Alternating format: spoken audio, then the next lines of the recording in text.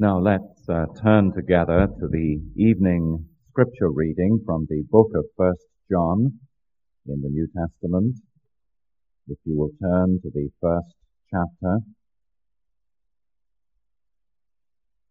the book of John just before the book of Revelation, and we are reading, as we did last Sunday evening, a selection of verses in connection with the theme that I want to bring to your attention tonight.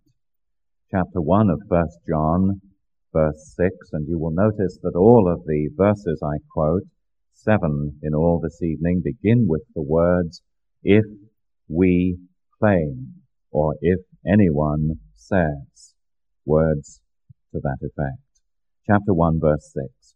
If we claim to have fellowship with him, yet walk in darkness, we lie and do not live by the truth.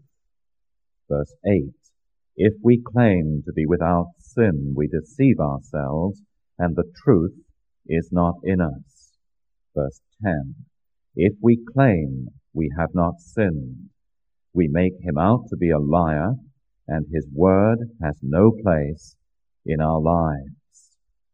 And then in chapter 2, verse 4, the man who says, I know him, but does not do what he commands, is a liar, and the truth is not in him.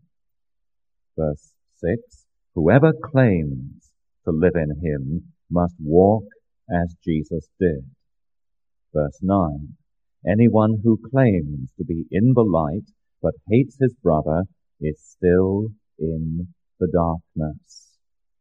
And finally, chapter 4, verse 20, if you will turn there, the seventh of these great repetitive refrains throughout the book of 1 John. If anyone says, I love God, yet hates his brother, he is a liar. For anyone who does not love his brother whom he has seen cannot love God whom he has not seen. May God bless this selection of verses from his own word to our understanding tonight. Now, many of you are aware that on these Sunday evenings we are drawing toward the conclusion of a long series of expositions through a most remarkable and enriching and challenging book of Scripture, the book of 1 John. And last Sunday evening I began what I said would be a series of 4 summarizing sermons dealing with the overview of this whole book. Some of its great themes that we have touched on in one way and then come to them again in another way during the course of these many expositions, but which we need to stand back from, as it were, and look at them almost with a bird's eye view. And you may remember that last Sunday evening in the first of these summarizing sermons, I sought to apply the overall message of 1 John to our hearts under the title of the evidences of the new birth. And we looked at a number of these texts throughout the book of 1 John that in a most challenging way bring to us conclusively what are the decisive evidences of being in Christ. And I exhorted you to examine your hearts and your lives in the light of those passages. Now, next Sunday, God willing, we plan to look at the subject of do we really love one another? And on December the 23rd, to conclude the whole series, as we again return to the end of John 5 under the heading of Blessed Assurance. But tonight, we've come to the 7 tests of Christian genuineness. Now you might say, in what way does tonight's exposition differ from last week's exposition? And it differs, I think, in this way, that last Sunday evening, the tests, you remember, were directed to the unbeliever, the evidences of the new birth. The challenge was for those who are outside of Christ or unsure of their position in Christ to take this biblical evidence and to lay it alongside their lives in order that they might become sure of their spiritual state before God. Now the difference is that tonight, the evidences, and somewhat different evidences, though there is an interconnection, are laid alongside the lives of those of us who are sure that we are Christians, who believe that we have repented of sin and turned to the Lord Jesus and rested upon him alone for our salvation, in order that the great purpose of this epistle might be richly fulfilled in our lives, namely, that we might know with a greater assurance than ever that we possess eternal life. And you remember that this is the whole purpose of 1 John. Whereas the Gospel of John was written in order that men might believe that Jesus is the Christ, the first letter of John, as we have seen again and again, was written in order that those who have believed in him might be assured in their belief and in their standing in Christ, in the midst of all the satanic delusions of that age in which John wrote.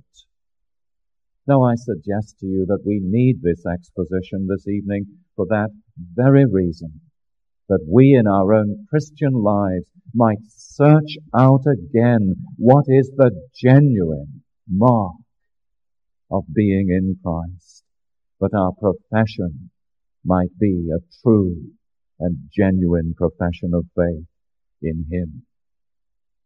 Now, although there are 3 headings, as you will notice from the sermon note sheet this evening, there are actually 7 subjects, and I want to deal with them individually. Each of these 7 tests, as it were, of the genuineness of Christian profession. And the first one, you notice, begins in verse 6 of chapter 1. They all begin with the same repetitive refrain, if we say, or if anyone claims. And tonight we're going to look, as you may realize already from the reading, at each one of these 7 great repetitive refrains. Chapter 1, verse 6, if we say that we have fellowship with him and walk in darkness, we lie and do not practice the truth. Now, we covered this in the course of our expositions, but I want to return to it again this evening. It's one of the early fundamental lessons, you recall, that we learn from the book of 1 John. And its implication is that the test is in relation to our being false to others. If we are not what we say that we are not practicing the truth. We are being false to others. Now look at what John is saying there, just briefly with me in verse 6. And I remind you again that the test, according to John, is not in the profession. Many times this is intimated to us, you recall, in the early chapters. It's not in what we say, John reminds us, that the reality of our Christian faith is to be shown, but in the walk that characterizes the Christian, the way that he lives. If we say thus and thus, but we are living in a very different way from what our lips profess, then, says John, the profession is without any value and significance in the eyes of God whatsoever. And in this particular incident, you notice that he reminds us we are living in a world that is a dark world. We are walking in darkness. It is a sin-sodden world around us. And generally the inhabitants do walk in darkness, in sin and ignorance, and in a state of unregeneracy and unrighteousness before God, in blindness, having their understanding darkened, as the Apostle Paul says, not knowing God or Christ or any true sight of themselves and their real condition. They are ignorant of all these things, strangers to the work of the Spirit of God. They love darkness rather than light. And John says that if our profession is only a profession, without a life that is in correspondence to it, then we ourselves are in that same state that the sin-sodden world around us lives out its daily life, one of complete and total spiritual darkness. Now clearly, those in that condition are not in fellowship with God, because the test is not in words, but in the walk that we practice. Now what he's also saying to us, you notice, in this test of fellowship, in verse 6, is that what we need, by contrast, is a life lived out in the light.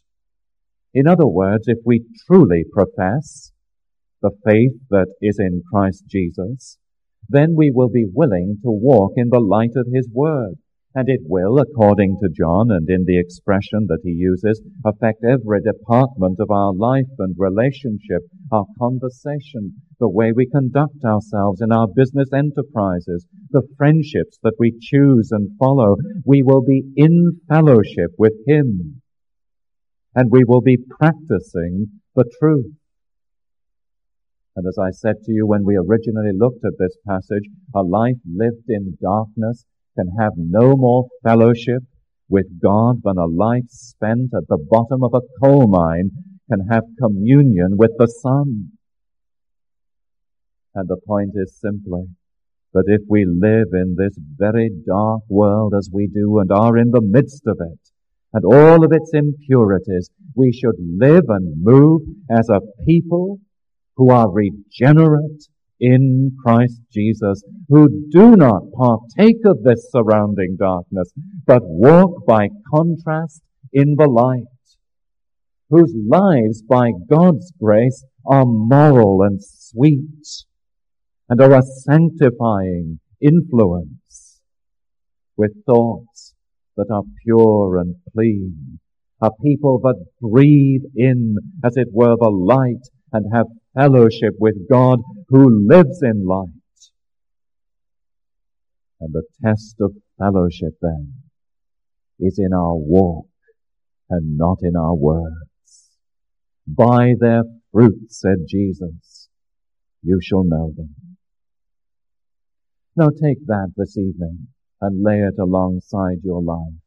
And if you find that indeed that is the characteristic, rejoice with exceeding and great joy, and be glad that the mark of a genuine Christian is in you. But secondly, in verse 8, there is the test of sanctity, as I have called it this evening. Again, the same refrain, if we say, or if anyone claims that we have no sin, we deceive ourselves and the truth is not in us. Now here the possibility is in being false to ourselves, says John, if we say that we have no sin. Now we've just seen that genuine Christians do not walk in darkness, but in the light. Nevertheless, they do have sinful tendencies. There are sensuous impulses that take hold of each of us, and all of you here in this service this evening know how strongly the currents of a sinful nature may still flow through you, even as a regenerate person. Those sudden sinful inclinations that you thought you had dealt with a long time ago surface in a given situation. And it is only with real effort and the grace of God that you resist and wrestle down that principle of sin. And at times, as we all admit, we are snared by the devil. We are drawn by compromise into worldly ways. We are seduced and led astray by sin. So just as it is a lie to profess to be born of God and to walk in darkness still, so for a man born of God, says John, to profess sinlessness is also a lie and is not the truth. If we say that we have no sin, we deceive ourselves, and the truth is not in us. Now again, beloved, I want you to grasp this great thought of John this evening. Let me remind you that whatever measure of sanctification you may reach in this world as a child of light, your Christian walk will always be accompanied by a great longing for a state yet higher, because you know that the state you are in is not one yet of sinlessness. There is a higher level to reach, clearly conceived by us in the light of Scripture, consciously sought after by us in the light of God's Word. So in summary, a man born of God faces up to things as they really are within him, and far from professing perfection and sinlessness in this life, he cries out with the apostle in Romans 7, "O wretched man that I am, who will deliver me from the body of this death?" And I remind you once more, my dear friends, that Romans 7 is the cry of a regenerate man from verses 14 through 25. It is his experience after conversion, not before it, as some would erroneously teach.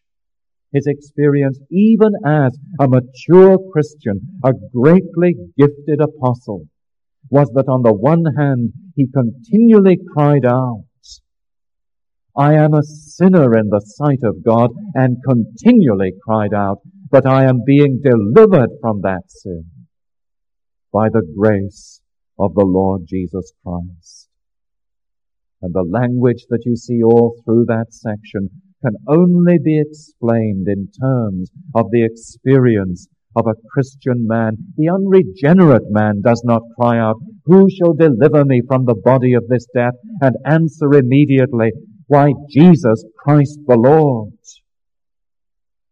And an unregenerate man does not say, "I delight after the law of God in the inward man."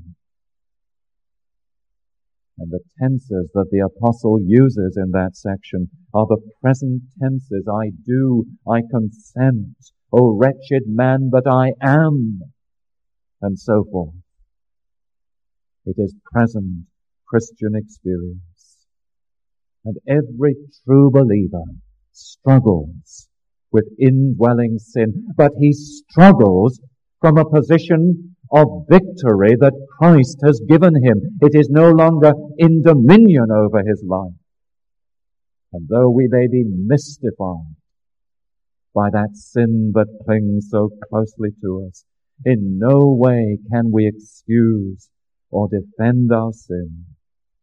And certainly while we are assured of complete deliverance from it one day, that day is not while we are still in the body. Now do you see what John is saying? That true sanctification continues in the believer from his conversion to his death. Sanctify them through thy truth. Thy word is truth, Jesus said in a prayer that was for the benefit of his church. And that is our situation. If we say that we have no sin, we lie and do not practice the truth. Now, is that your experience? Lay that beside your life this evening. And if you find that that is true, rejoice again that it is evidence that you are in Christ, and evidence not from your words, but from your walk. Now, thirdly, there is in verse 10 of chapter 1 the test of righteousness. If we say that we have no sin, we make him a liar, and the truth is not in us. Now here the possibility is that of being false to God, of making God a liar, and the truth not being in us. Now we've seen a moment ago that we are sinners by nature and practice. We have no natural righteousness of our own. We have by nature only unrighteousness. And here is the test. You see, no unrighteous man, no unregenerate man will ever assent to that truth. He will say, yes, I'm a sinner, but there is always that but. And he goes on to excuse it and explain it away. And if you take him to the scriptures and to Psalm 51 and show him David with a broken heart, saying, in sin did my mother conceive me, I was born with a wicked nature, he is shocked. If you take him into Romans 1, where Paul lays out the enormity of human sin apart from the grace of God, he will want to argue with you and defend his own sinful nature and practices and say it's not really as bad as the apostle makes it out to be. Or you take him into Romans 3, all have sinned and come short of the glory of God. And he will want to deny it.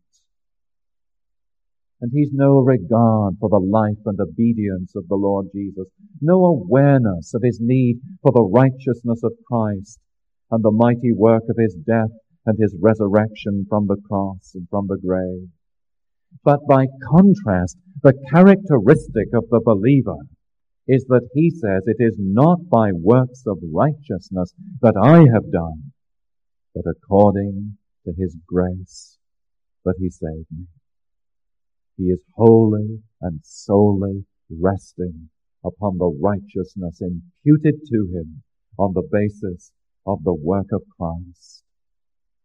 Now you see, that's what John is telling us here. Wherever there is this resting upon the righteousness of another, the refusal to say that we have no sin and do not need the work of God in Christ. Wherever there is that refusal, there is the mark of someone who is a genuine Christian.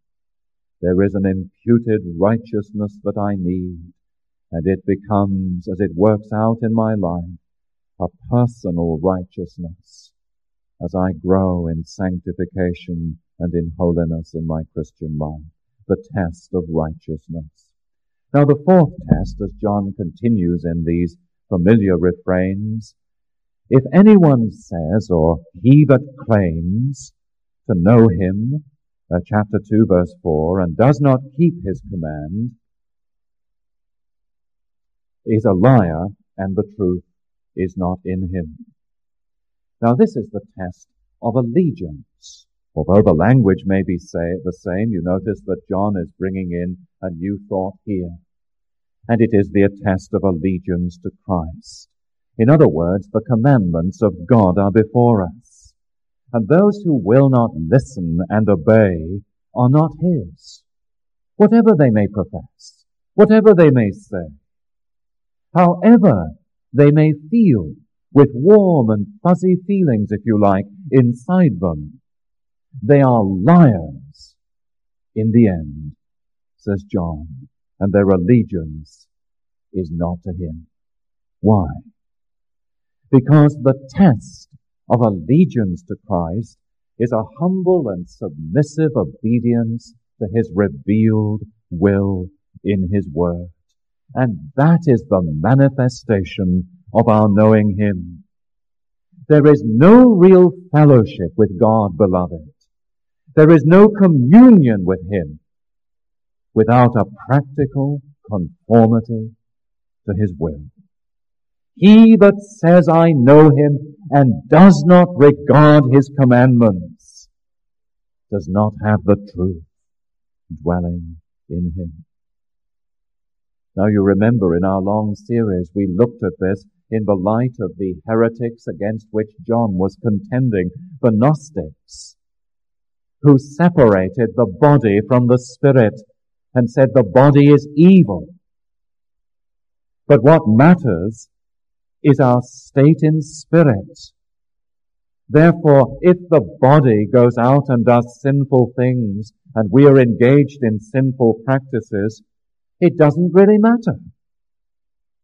And John contended against that great error by showing that professed allegiance to Christ is tested by the body's obedience to the commands of Christ.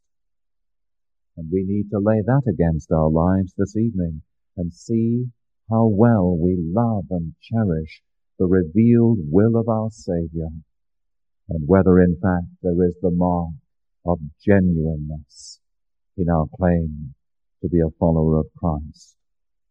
Now, fifthly, if you look at chapter 2, verse 6, there is the test of behavior. John says, he that says or claims that he abides in him ought himself so to walk, even as he, that is Jesus, walked. Now, what John is bringing to us here is the thought of our attitude to the world. And the possibility is envisaged that in our attitude to the world, we may be proved to be false in our profession. And the test is, how did Christ walk through this world? Well, you may remember in John's Gospel, chapter 8, verse 29, the Lord Jesus, in speaking of those who were opposed to him, said, I do always those things that please him, that is my Father in heaven. Now, when we look at that walk and example of the Lord Jesus, we have to say that very often our profession in this life is, I do always those things that please myself. But Jesus never said that. And everywhere he went, and everything that he did, and all that he said, was abundantly pleasing to his Father in heaven. And this is the test that John is bringing and laying it against our lives. Everyone who says that he is with Christ, who abides with him, ought to live in this world as he lived. How did he live? I do always the things that please him. And it's the test of our behavior. Beloved, does your life please God substantially in all you do? As you read of the life and example of the Lord Jesus and see how he walked, are you endeavoring to walk in that way through this world?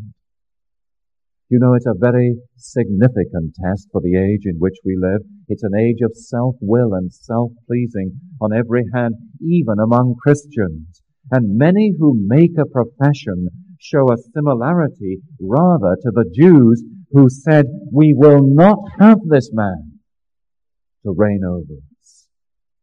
And when the Word of God begins to bite into the conscience and illuminate the mind and challenge the heart, the response is one of self-interest and self-pleasing. But Jesus was not like that.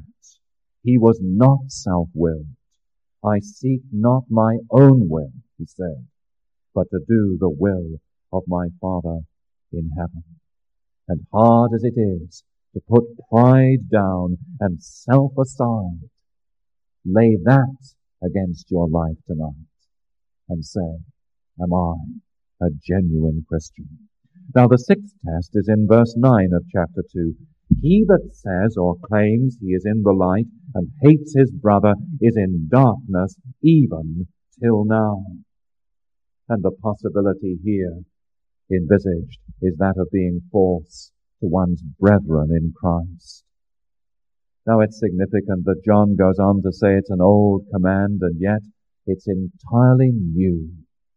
And I think we saw that he meant it was given in the Old Testament scriptures, that we should love our neighbor as ourselves, but it was renewed by the Lord Jesus, who invested that commandment with a fresh and mighty force, with a new meaning from his own example of deathless love even for his enemies. And there is a fresh glow upon it. There is a fresh force within it that we should love the brethren. And what is this love of the brethren? Well, it's the very antithesis, beloved, of that fleshly, self-seeking and rivalry that we see around us and sometimes in the church. You know, troublemakers within the church or the fellowship don't have this brotherly love that John speaks of. Of course, there are times when there are issues of importance and we should take a stand. But where you find there is a fault-finding, critical spirit that majors on the negative and overlooks the positive, is always out to put someone down, in that person's heart and life, whatever he professes to be, he does not have nor possess the love of God in any substantial substance. He is in the darkness, says John, even till now. And such a person destroys true Christian love and warmth and harmony by a critical and fault-finding attitude. And John is reminding us again that true Christianity has far more to do with the deeds of the life and the heart than the words of the mouth. Lay that against your life tonight.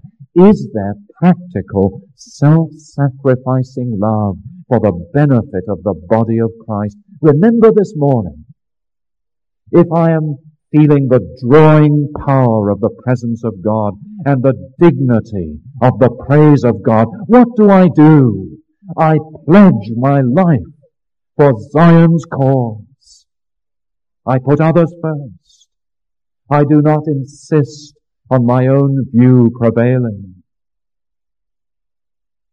And I have to say that some folks are not worried about what havoc they can cause in a fellowship, not worried what trouble they may stir up for others in spirit, provided that they can insist on having their own way.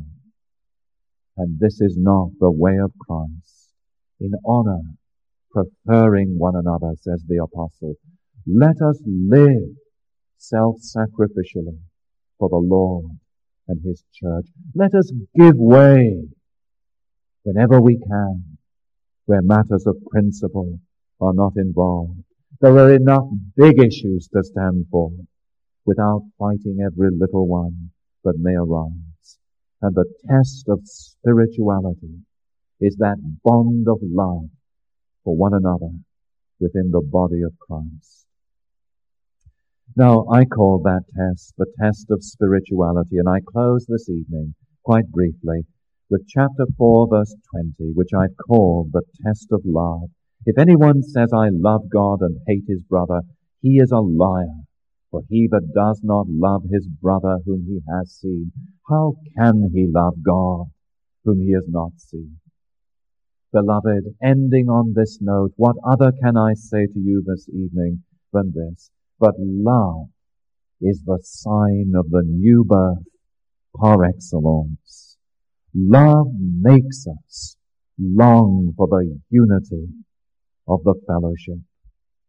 Do I love the fellowship of God? Do I long for communion with His saints? Do I love God and the things of God, the Word of God, the worship of God, the people of God? Then I will love my brethren and my sisters in Christ. And you see, the world observing this sees that you have left its camp. You no longer bear the stigmata of the world upon you with its rivalry and self-seeking, but you have joined yourselves to another company that is not of the world, the people of God. And the world observing sees that you have changed sides and joined them. And such is the distinction in the child of God, that his life, as we saw this morning, is like a light in a dark place, with a peace and a prosperity upon it that the world cannot mimic and cannot reach. So let us pray for all here in this fellowship who profess the true faith, that we may show it in growing love for the brethren, and a love that flows out from them, indeed, to all men. So tonight we've looked at the 7 great tests of Christian genuineness. They exist, every one of them, not in words, I remind you, but in deeds, in transformed lives, And may God this evening, by His Spirit, show us all where we stand in this relationship to Him. If we say, then the outworking is to live in the light, to walk in love, to obey His commandment, to leave the side of the world. And all of these things are His reassuring evidences that He has given us to know that we possess eternal life in truth and should rejoice in Christ. Let's pray. Our Father, we thank You for these tests of Christian genuineness and ask that indeed we may not only possess them, every one of them, but possess them more and more, and in that possession rejoice in our Lord Jesus Christ, who has led us out of darkness and into His own marvelous light. For Jesus' sake, amen.